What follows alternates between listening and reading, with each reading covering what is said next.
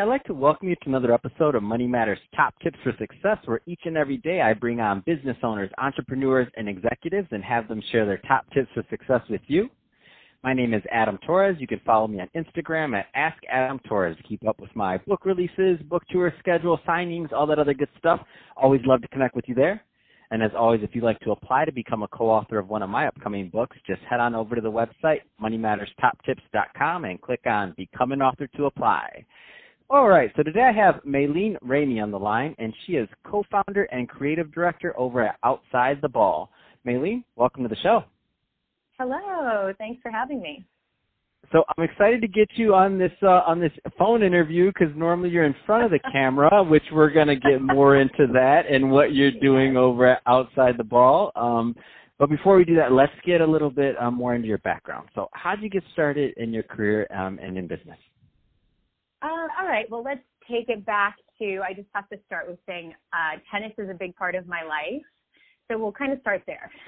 I grew up playing tennis. I started when I was 3 and played competitively as a junior, grew up playing, and then ventured into studying business economics at university and was destined to be an accountant. So tennis will come back into play. You're going to wonder why I brought it up. But I started not really knowing what I wanted to do, but kind of followed my parents' advice and did something very practical.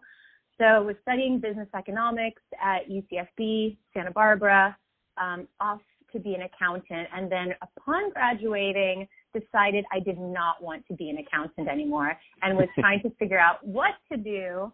And one day I was watching a travel show on E. It was called Wild on E. I don't know if anyone remembers it, but it was the travel show where the host, Brooke Burke, would go around the world and go to these fun places and go on holidays. And I was thinking, hey, I do that. And at the time, I had no experience in TV, hosting, production, anything, but decided to explore that as an option. So being in Santa Barbara, which is very close to LA, I did some research, figured out that there are these open castings and submitted myself and got called in for an audition to host a show, an extreme sport show that was airing in Japan. And I went in extremely nervous, but did my work, learned the lines, did the audition, and they hired me. So that propelled me into the world of television from economics. And that's kind of what jump-started my career. So from there, I went on to host shows on MTV. I was a VJ for MTVU. I worked at ESPN. I've hosted car shows and gaming shows and music shows and a lot of sports, and eventually ended up at E, hosting for E! News and then Tennis Channel. So that's kind of how it all started for me. Wow. So you, I mean, quite a career, and I can see how, we have these pivots. So you go to school for one thing, and then you're like, I don't necessarily want to do that, and you do something different. I think a lot of people, there's some younger entrepreneurs and people that are just getting started in their careers, also right now. So maybe where you were back when you were just graduating. That being said, what kind of advice would you give to that new college grad that's out there and just really getting started? Because you've managed to pivot and make a successful career of it. What kind of advice would you give to them? Yeah, I've had a couple of major pivots where I was going down a path because I thought I was doing something that I should do. The first was what my parents thought I should do. And then I pivoted and got into TV. And then after years in TV, I pivoted again and thought, I should start my own business. So I look back at these moments and it seems like I was so fearless in those moments, and I do sometimes wish I could do those again, because there are moments in my life now where I have ideas and thoughts and doubts, and I look back and think I should have been as confident and fearless as in those moments. I think it becomes harder with time and as you get a little older. So I think when you're graduating from college and you're trying to figure it out, it's a time to be fearless. and you have time to make mistakes and to take risks.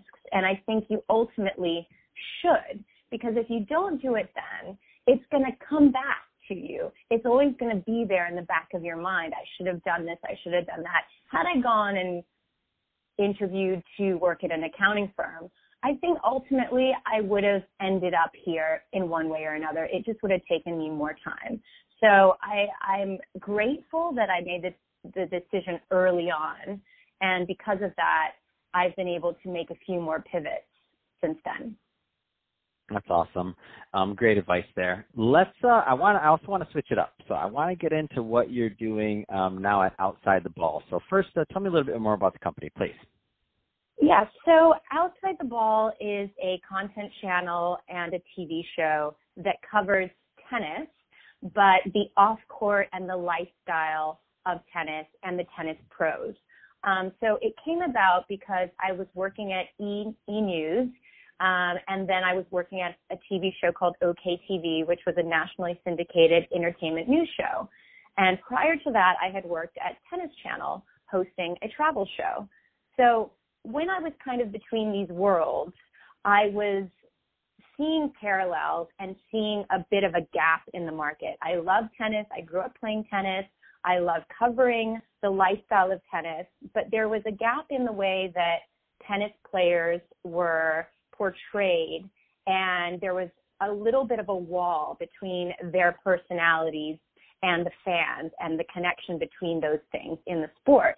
So you weren't seeing what these people were doing off court, or what kind of music they were listening to, or what they were doing at home.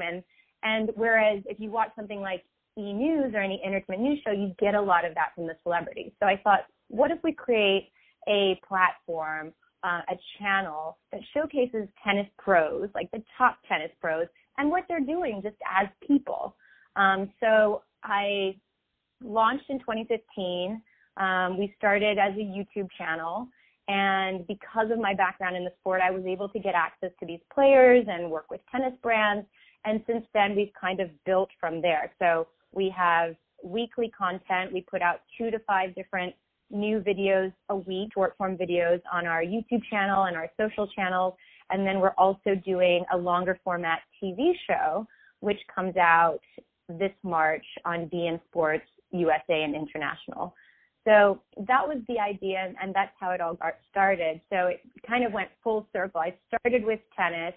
I went off, learned some business stuff, did some TV stuff, and now here I am living and working in the sport every day. Wow, that's absolutely amazing. And to create the content and create, I mean, it's not easy to create the type of following you have, the type of views you have, and also the quality of content. So it's no easy feat for the creators out there, as everyone's aware. So that being said, if somebody wants to engage with your content and learn more, what's the best way for them to do that? Yes, they should watch all of the videos at Outside the Ball. All of them.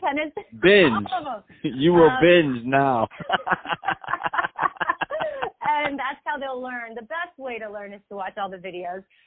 If you're a tennis fan, I guarantee you will not see tennis interviews like this. They're very candid. They're very fun. We're going to parties. We're like the fun, glamorous side of the sport. So we have a website, outsidetheball.com. We're also on social. We have a YouTube channel. We have over 18 million views on our YouTube channel.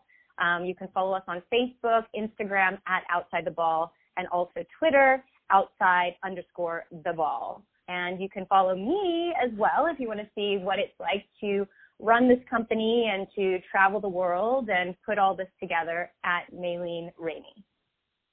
Fantastic. Well, Maylene, really appreciate you coming on the show today and sharing more about your background and also all the great work that you're doing over at Outside the Ball to bring content to the tennis fans of the world. And to the audience, as always, thank you for tuning in. I hope you got a lot of value out of this. If you did, don't forget to subscribe to the podcast, leave me a review on the Apple iTunes Store, share it with your friends and family. All those great things we do to support our podcasters. I really do appreciate it. And Maylene, thanks again for coming on the show.